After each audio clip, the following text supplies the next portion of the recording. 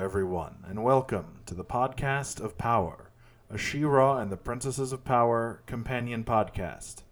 I am one of your hosts, Nero. And I'm the other host, Jane. Welcome to Season 2, everyone. We made it. We made it over the hump of Season 1, and now we're in kind of a weird season. We are indeed. We finally made it into one of our 2 half seasons of the show. We're kind of just going to consider 2 and 3 the same season. It's much easier that way. Otherwise, we'd have to treat Episode 7 of Season 2 as a season finale, which it just isn't. It just isn't a season finale in any way, shape, or form.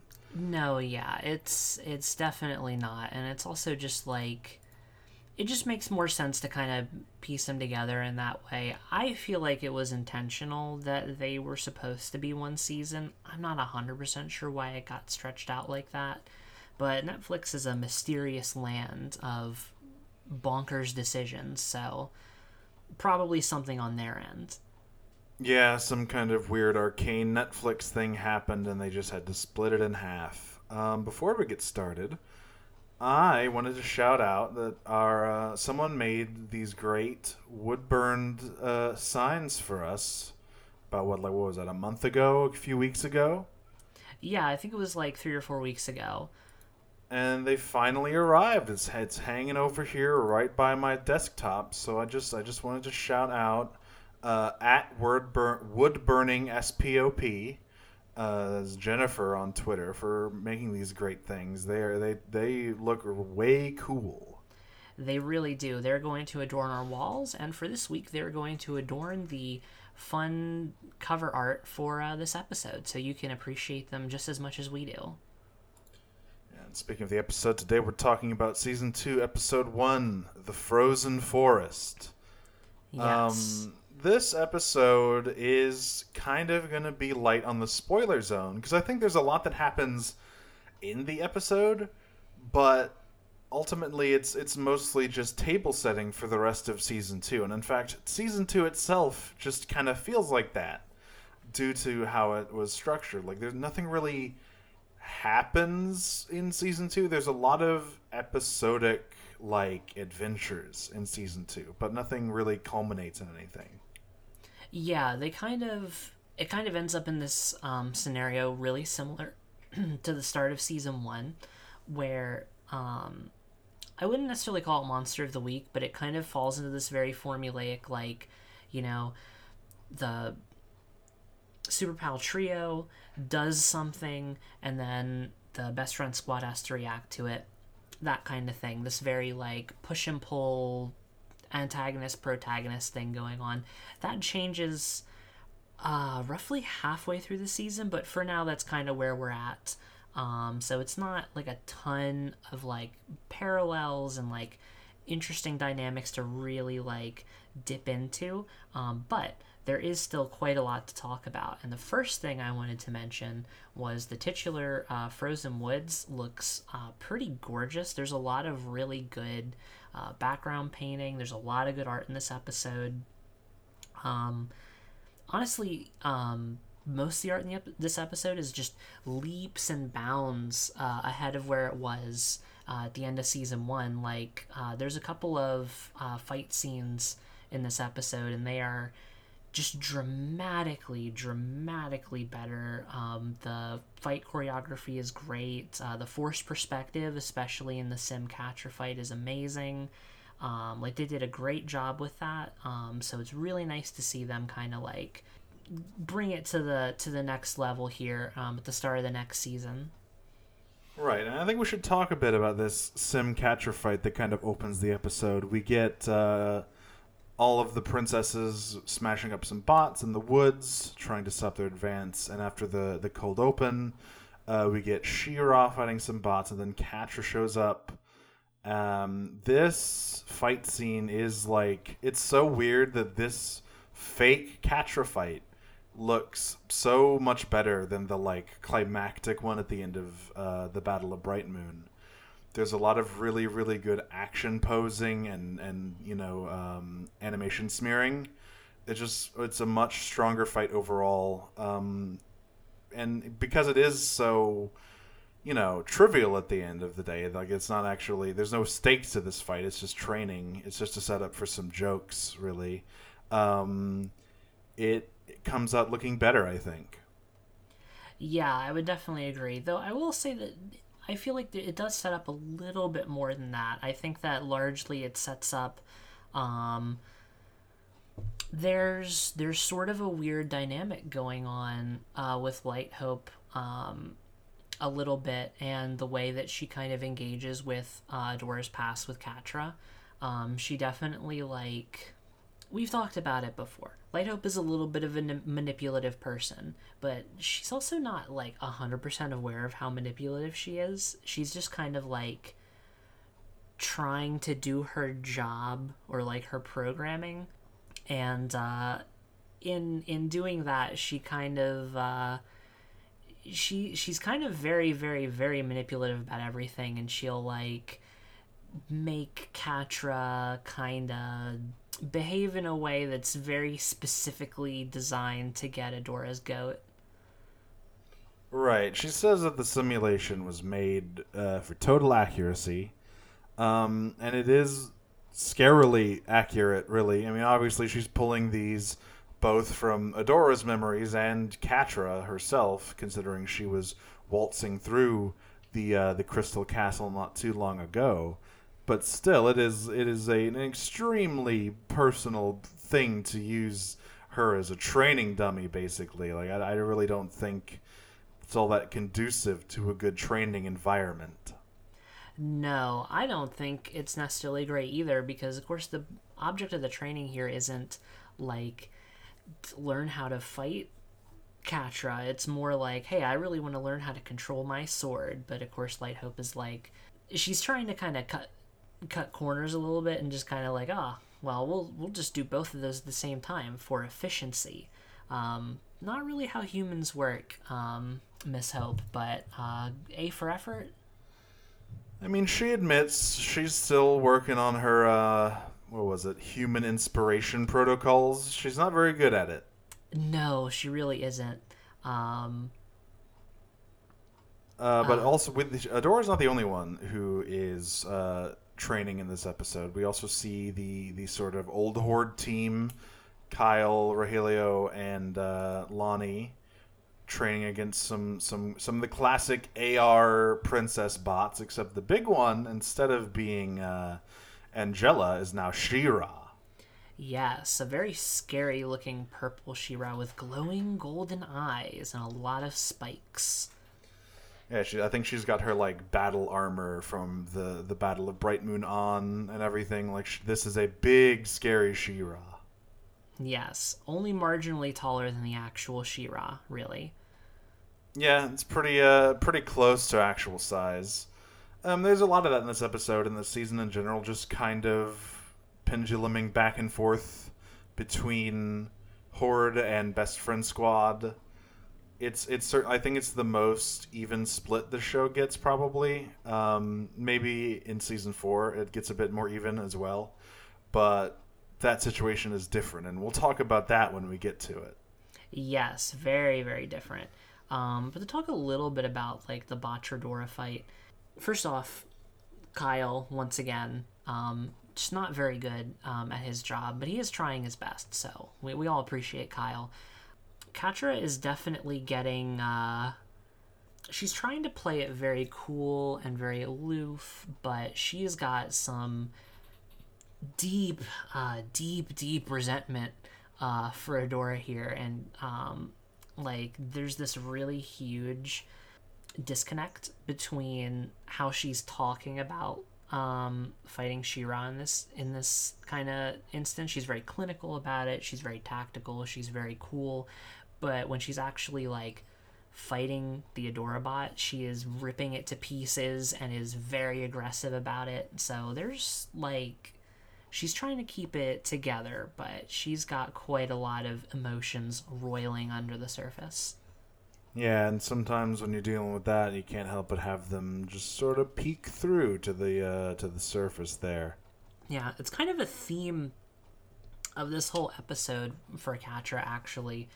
And, dare I say, Catra's arc in general. Yeah, very true. Before we move on, I do also want to point out one more thing in this section of the episode, which is that this is the first time we get a solid, like, chronological time scale between these episodes. Adora says she's been training for a month, so it's been a month since the Battle of Bright Moon. And this show never really has quite a solid chronology. It's very messy, it's very muddy. It could take place over like 6 months. It could take place over a year. It could be 2 years. Like, it's very, very hard to say because there aren't that many signifiers of time passing. And there's always plenty of spaces between certain episodes that could be filled in with other stuff. Like this season especially, because of the sort of episode adventure nature of it, there's definitely like spaces for time passing between these episodes, more so than, say, season 3 or season 5, where things are much more tightly compacted in terms of like events being close to each other. Yeah, the chronology in the show is genuinely just, it's kind of muddy, and I think that's partially intentional.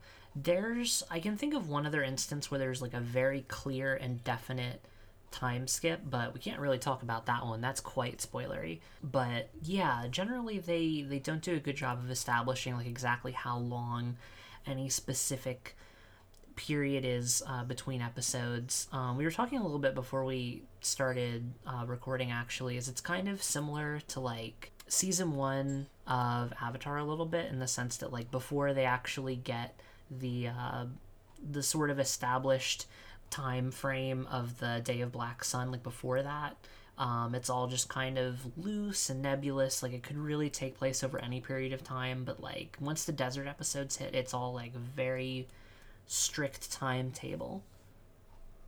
Right. And this show never really has a timetable like that to lock it into anything. It's interesting. It doesn't. I don't think shows need to have a hard chronology. Sometimes it can be good. Sometimes it can make things weird. Mm-hmm. Like thinking about the time scale of One Piece, like the first half of it is like 8 months or something, and that's just sort of wild to think about. Yeah. The second half is even more compressed. I'm pretty sure the post-time skip stuff in One Piece takes place over like 3 months, maybe even less. It's pretty wild. I did not know it was 3 months. That is a lot of events to happen in 3 months. Yeah, and those events lasted for a year and a half at one point. So, that's why time dilation is sometimes hard to figure out with long-running series like that. Yeah, I should say so. So let's move on to a little bit more of the sort of we get parallel sequences kind of with the Super Pal Trio and the Best Friend Squad. We see a meeting of the Princess Alliance, kind of the first official meeting probably since, well, not the first official meeting, but the first on-screen official meeting since they reconvened at the end of the battle.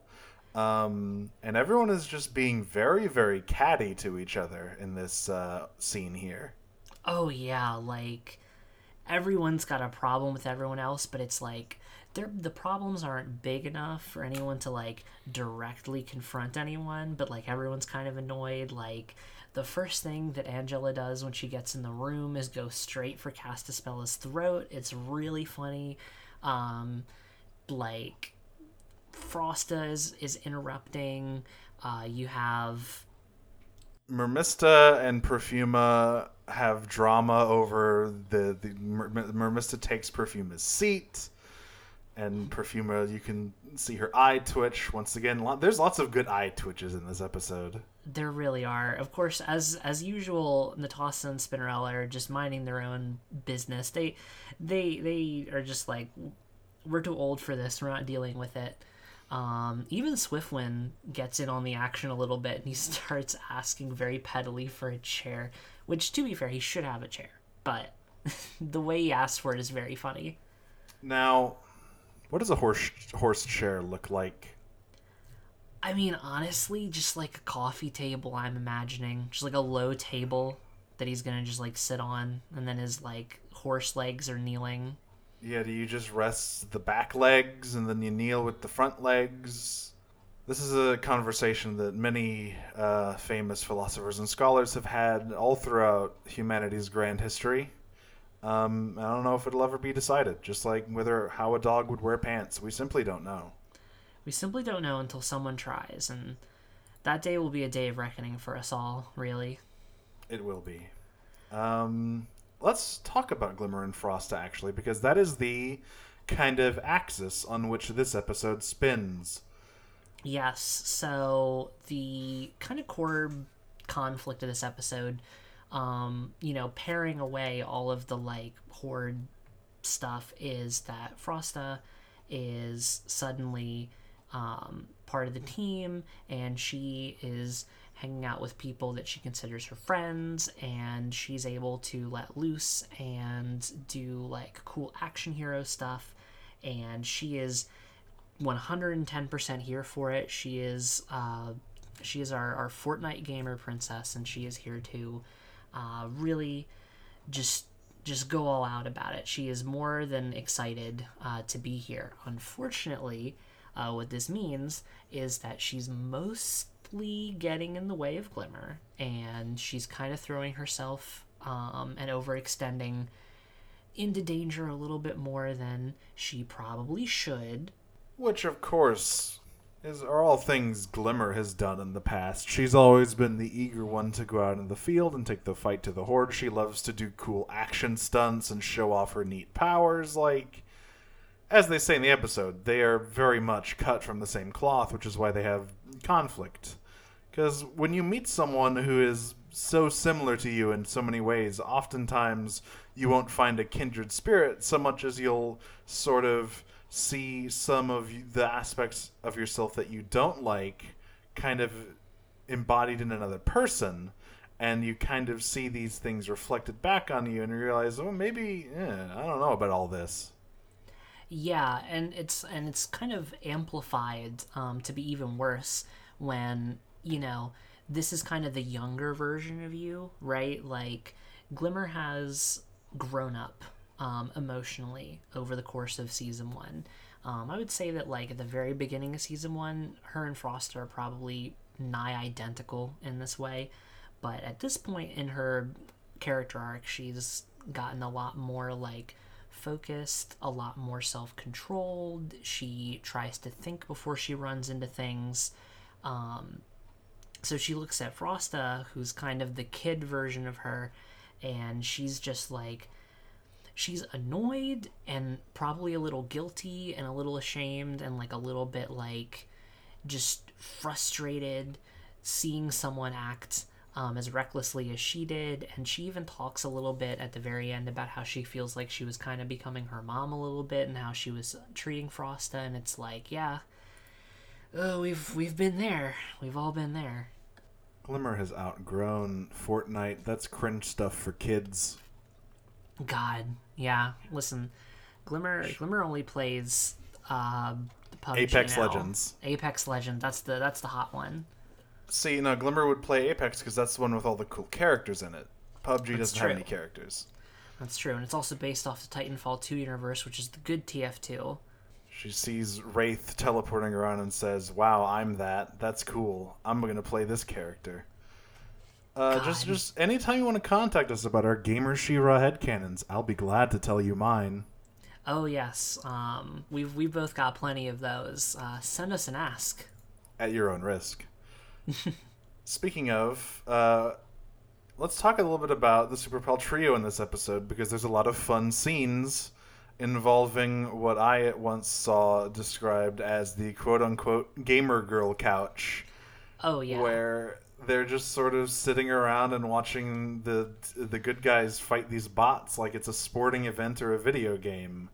And just sort of judging the bots' performance on that. And they're just very fun. It kind of reinforces Entrapta's, like, disconnect between experiments and what those experiments are doing. Like, this is just a stress test for cool robots. It doesn't really matter that they're fighting the princesses. Yeah, it's like for her, she's very much like her and Scorpia both. I think a little bit are very disconnected from like the concept of like them actually hurting people. They're very much just like, oh yeah, this is just like fun watching the things we built go and try their best, and they just don't think about it. Entrapta has 9 billion brain cells, but they're only rubbed together when she thinks about building robots. Scorpia, of course, has the opposite problem. Yeah, got no brain cells. Only spark happens when she looks at Catra, pretty much. More or less. And yeah, like that's sort of their starting point here, where they just see it as like a fun game. I mean, because Catra takes it a bit more seriously for sure. She's actually looking at this like it's a battle. Yeah, she's actually very stressed out. She's like clawing the side of the couch when things aren't going well. Once again, actually, that's like a really good visual indicator of like she is trying really, really, really, really, really hard in this episode to be like as collected and professional as possible, but like her physical actions show how not that she is, how not put together she actually is about all of it. She's doing her best, and she's her voice is her intonations are nice and level and put together, but everything physical about her is just like nope, nope, nope.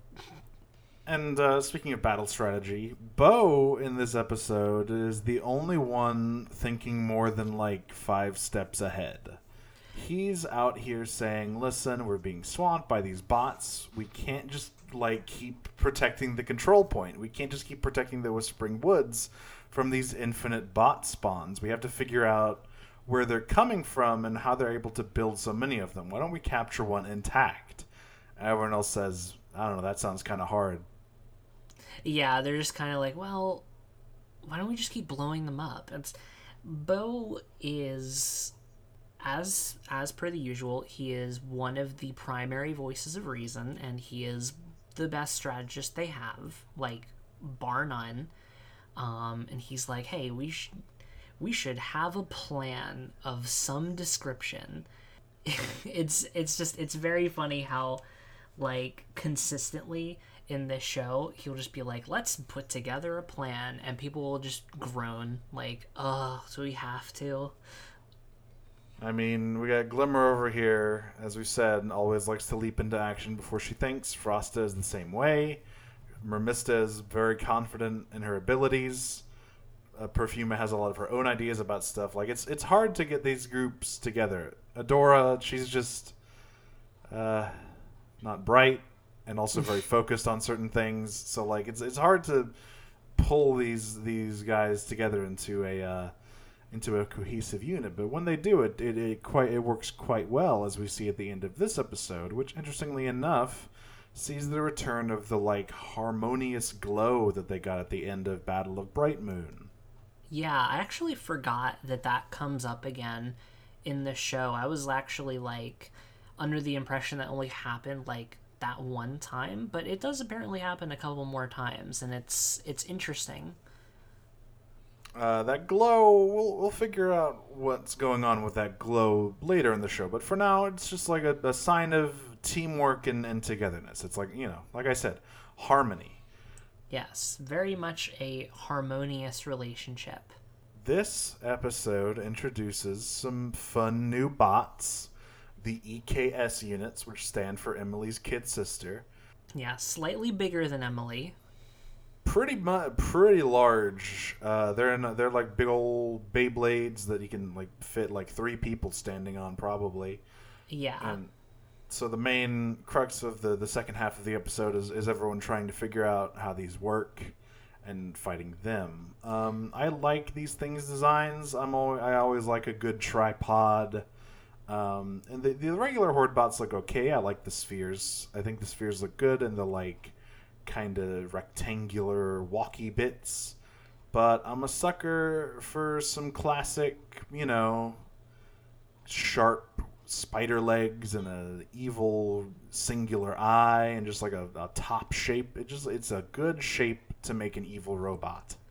It really is. I love the design a lot, and also it's like it draws a lot. I feel like they took a lot of inspiration for like the EKS bots and like kind of the whole concept of them from like the what was it called? The Omnibot?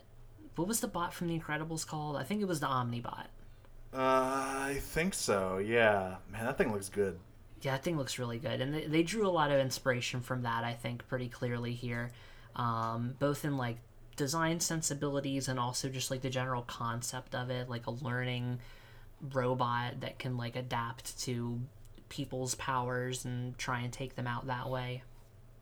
Right. It's just a cool concept to make your robots. When the show is 90% fighting different sorts of robots, you have to mix it up at some points, or else it's just going to get stale. Yeah, very, very true. They do a pretty good job of that, I think, generally speaking. I don't feel like they ever overstay their welcome. Like, we get it. There aren't, like, a ton of robot designs, but, like, they get swapped out regularly enough that, like, you don't super notice it. Right, the show isn't necessarily too focused on big robot smashing scenes as the series goes on. As the events go on, I think there are fight scenes with more like varied opponents, whether that be different horde troopers or like established characters, and so they get to rely a little bit less on these random horde bots for action sequences. Yeah, exactly. So it all ends up working out pretty well, I think, in that regard. I guess there's one other thing. So there's a few, yeah, let's talk about this kind of wrap up to this episode because there's a few moments that are very interesting. So first we see Catra visit Shadow Weaver in her prison cell to just have a, nice cathartic yell at her, which certainly works. Yeah, it seems like it works really well. Definitely doesn't cause Catra more problems than it solves. Not at all. Yeah, it's just an interesting place to see Shadow Weaver as a character, someone who has always been positioned above people, just completely and utterly powerless, and yet not entirely powerless over Catra, obviously, because of their past relationship. Like, Shadow Weaver is still someone who holds a lot of sway over Catra as a person. Yeah, like the thing is, right, so Shadow Weaver is very much in Catra's head. Like, she lives there rent free 24 hours a day. And the problem with that is that even though Shadow Weaver has been functionally depowered, she doesn't have any ability to do basically anything. She's at her kind of her lowest point. But like, she can still very easily get into Catra's head. So like, and you notice that very much in this scene where like Catra goes there and she's like, oh, I came down here to gloat, I came down here to rub it in your face, and Shadow Weaver just really immediately turns that around on her. Like, it doesn't even faze her. She's just like, oh, this is about Adora, isn't it? And Catra just loses it for a second because she's like, no, you can't turn this around on me. This is my moment of triumph. I'm doing better than you ever could, and she gets thrown off really hard by like how unfazed by the whole affair Shadow Weaver is. And she ends it like, oh, I really needed this. This was really good for me. But it's like, no, I don't think it was. Like we said in the email episode, Catra spends so much time in the series just kind of lying to herself and just sort of ignoring any kind of emotional turmoil she might be feeling, just to refocus herself on saying, no, this is good, I'm winning, I'm climbing up, and this is a good thing that is happening to me right now. Yeah, and most of the time she is less than correct, we could say. Yeah, that's a diplomatic way of putting it. God. And one last scene They do capture one of these things alive, and Bo is gonna dig into it here. I like the detail of him, talking to the recorder and saying, "Well, I saw the greatest scientist I ever knew do this, so I guess I'm gonna do this." Yeah, It's it very was a cute. really, really sweet little moment, actually. I love that comment. And this is finally the part where the dramatic irony bomb hits, that's been hanging over this series like the sword of Damocles, where everyone will learn that Entrapta is indeed alive.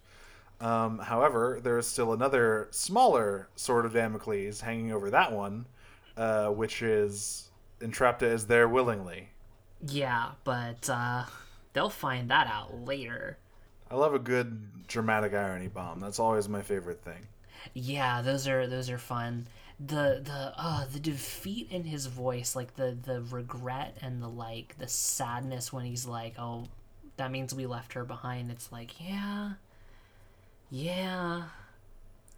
Again, to their credit though, like that girl looked like she died. She was engulfed head to toe. Yeah, she was engulfed head to toe in flames. There's like Yeah, it was like engulfed head to toe in flames. The whole room was incinerated, and it was just dead silence afterwards. so we have a couple of questions for this episode. There's some more questions through Twitter and through emails that we're going to discuss at a later date. But just to assure you, I read everything. I read all the stuff we get. So I see everything. I see all. But there are some questions that are going to be better suited for later episodes for their full effectiveness. Yes, rest assured, we will get to we'll get to your question. It just might take a second. So let's start on Curious Cat. This question is from an anonymous Curious Catra user who says, this is a two-pronged question. One, in the fight scene between Adora and Simulation Catra, Catra was incredibly flirty. Adora and Catra held hands for more than a second. Does Light Hope ship Catradora? Was this Light Hope's version of Catra or Adora's version of Catra? It's a good question. I mean, does Light Hope ship Catradora? I feel like probably no, considering what we saw in Promise. But there's kind of a two wolves situation going on with her. So who's to say? And on the second part, I think I was asking this earlier actually. I think it's probably a mix of both, right? Because Light Hope does have quite a lot of data on Catra. But this was probably pulling more from Adora's vision of Catra, which perhaps explains why Catra was being so flirty and mean. Yeah. Yeah, I think definitely a pretty solid portion of that was Adora's own emotional state kind of leaking through the program a little bit. Here's the second question. During the Horde's fight training, did Catra remove Robot She-Ra's heart? Yes, she does, and that is interesting. When she, clambers up the robot that is sort of superimposed with Adora's image, we see that the kind of laser gun eye is, positioned over her heart, or rather under her heart. And Catra just kind of tears out a piece of it and drops it on the floor. And when you see it, it vaguely does kind of look like a heart. Like, it's kind of got the same shape. It's got some tubes coming out of it. It's got big old holes in it. Yeah. I mean, it's kind of got that. It's one of those more ham-fisted symbolism moments. It's not super alluding to anything that's very deep, but I'm gonna tear out your heart like you tore out mine kind of situation. I like it. I think it's a good touch, but yeah, it is kind of definitely like I was saying earlier, it's very much like Catra's cool and aloof and professionalist air that she's putting on, just shattering in the face of having even the most baseline level of catharsis where she can feel like she's inflicted some level of pain on Adora, because of course she feels like she inflicted more pain on her than she could ever make up for. Right. Sometimes you gotta use these sort of thematic sledgehammers as a way to direct attention towards a character's arc, right? Because when you have it is a very sort of heavy-handed thing.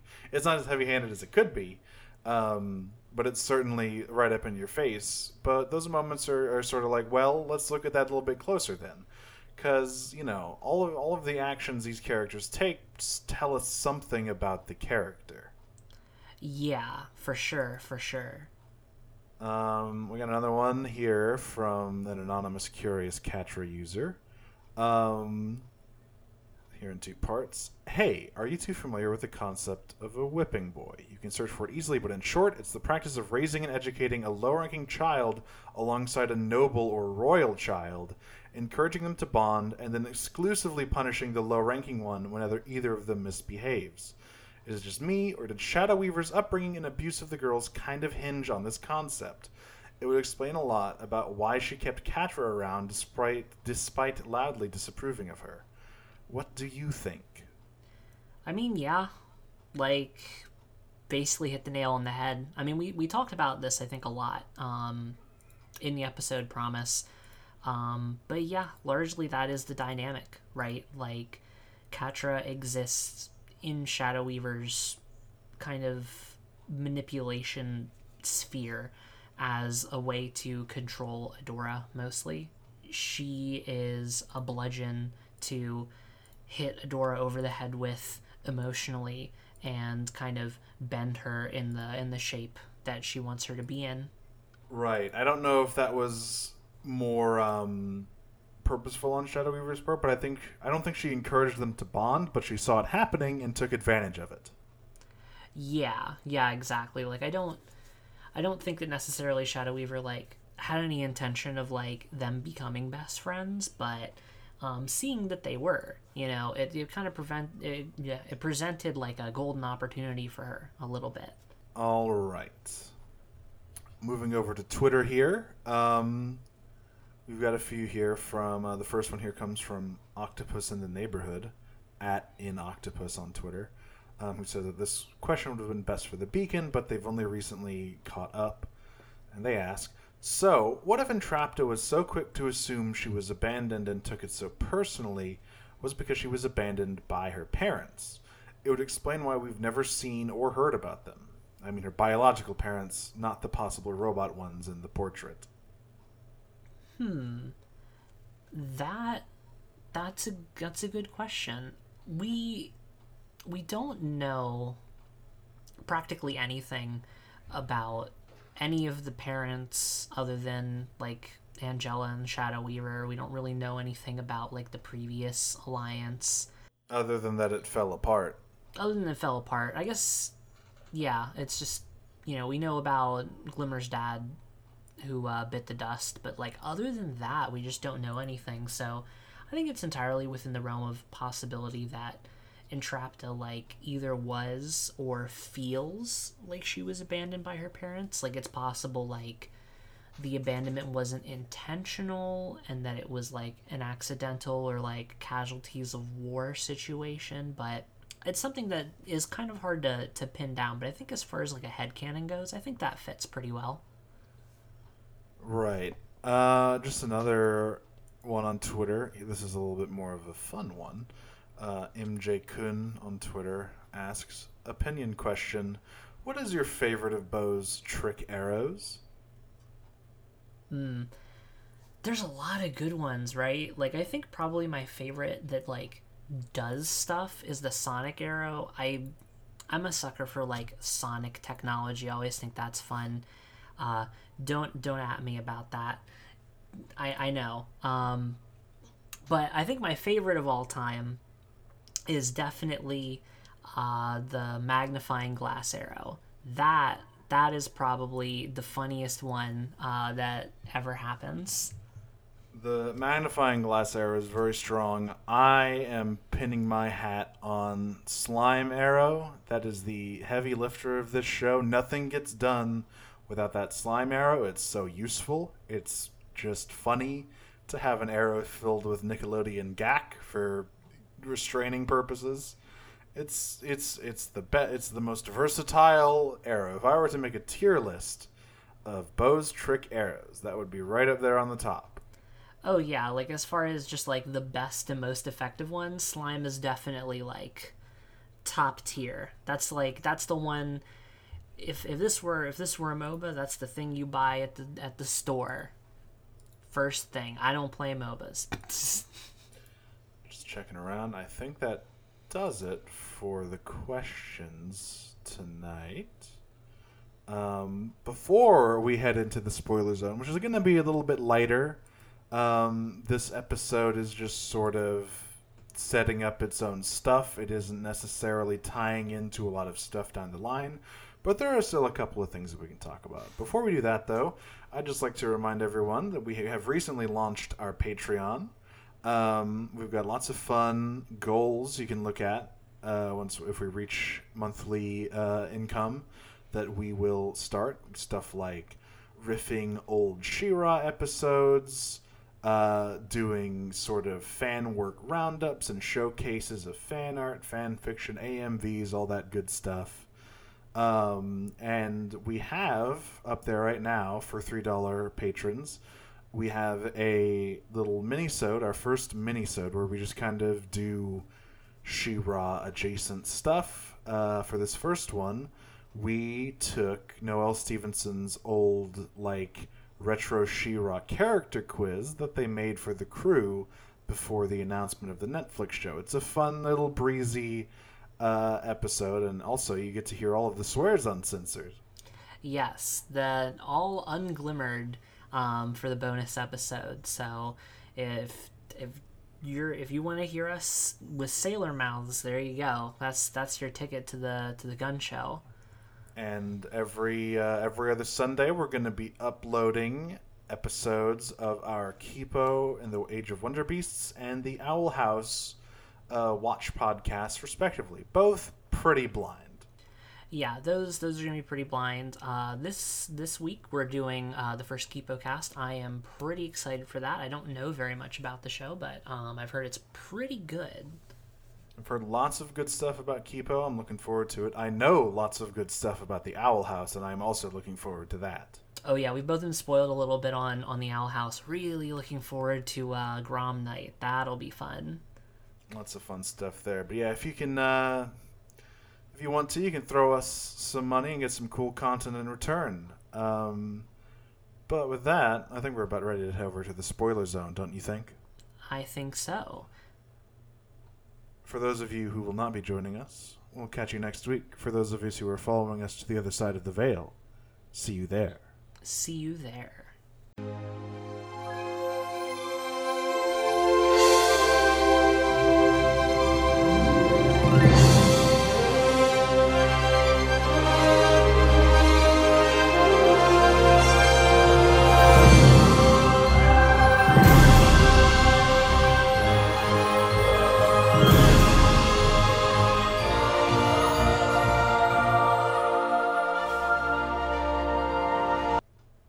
So, one of the things that this episode does sort of set up is the eventual friendship between Entrapta and Hordak.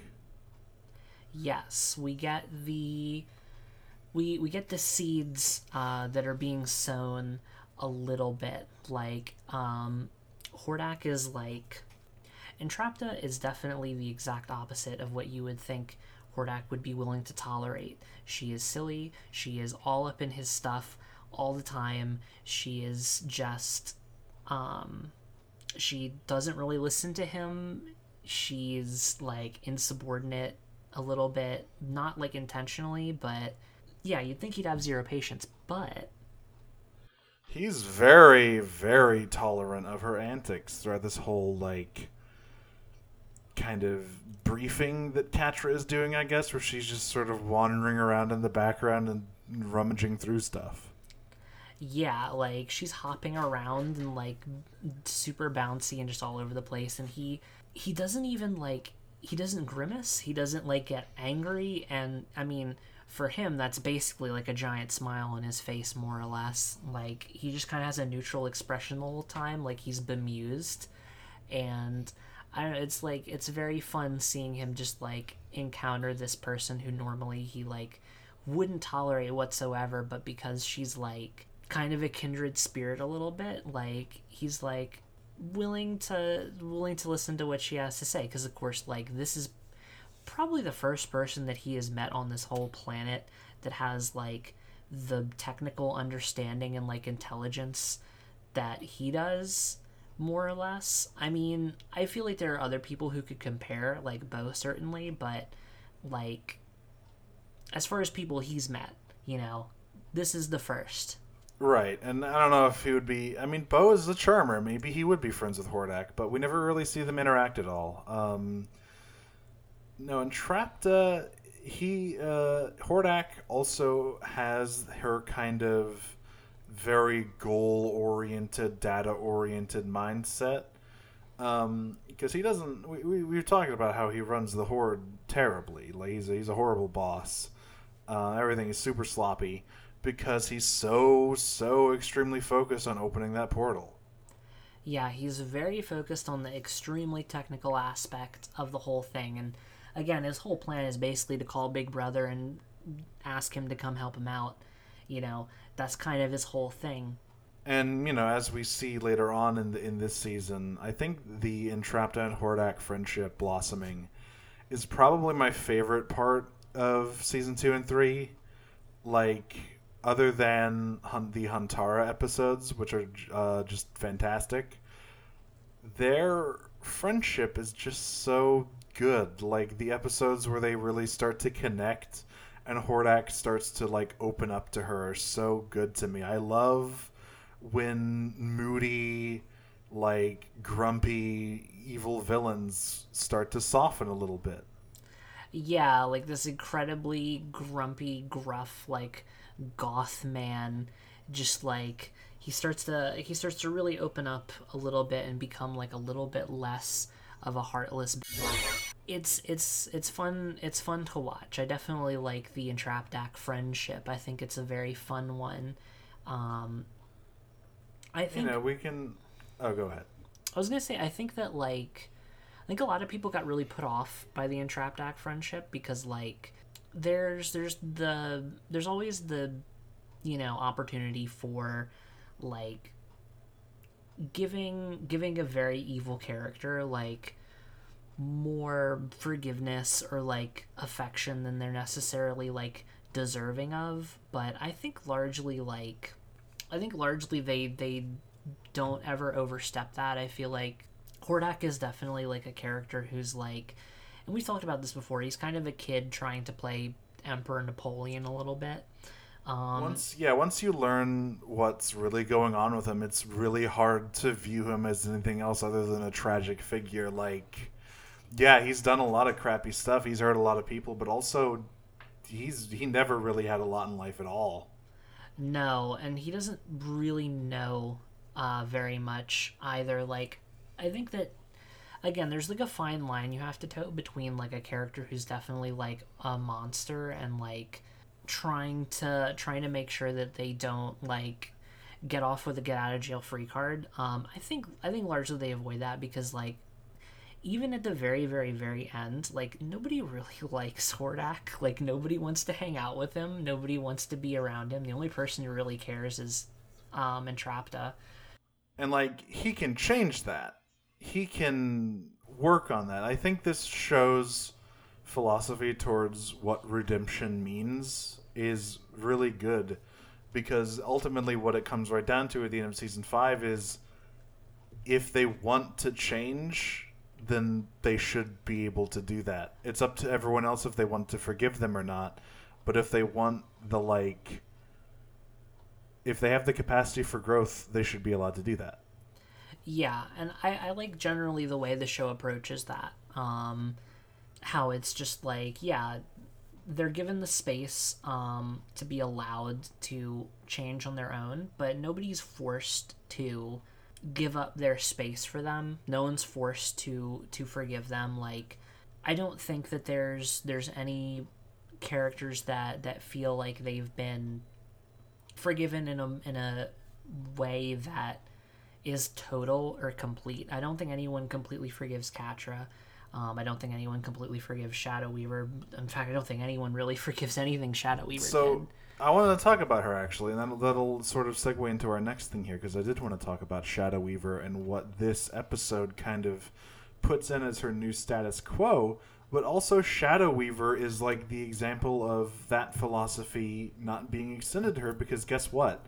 She doesn't change. She never wants to change. Throughout this whole show, she's the same person. She is always manipulating. She is always insulting people. She is always trying to gain her own power until literally the very end. Shadow Weaver is not someone who can be redeemed because she doesn't want to be. She doesn't feel like she needs to be. Exactly. She doesn't feel like she needs to be redeemed. She thinks that she is more or less the hero of the story, or if not the hero, she thinks she is the protagonist of the story. She, like, even when she does finally, you know, in her very last moment, she takes off the mask and she reveals her emotional core, and she, like, is actually performing self-sacrifice for once. Even in that very moment, she still has to get, like, one last jab in. Just one last, like, you're welcome. I did this. I made this happen. It was me. And it's like, it really wasn't, but thanks.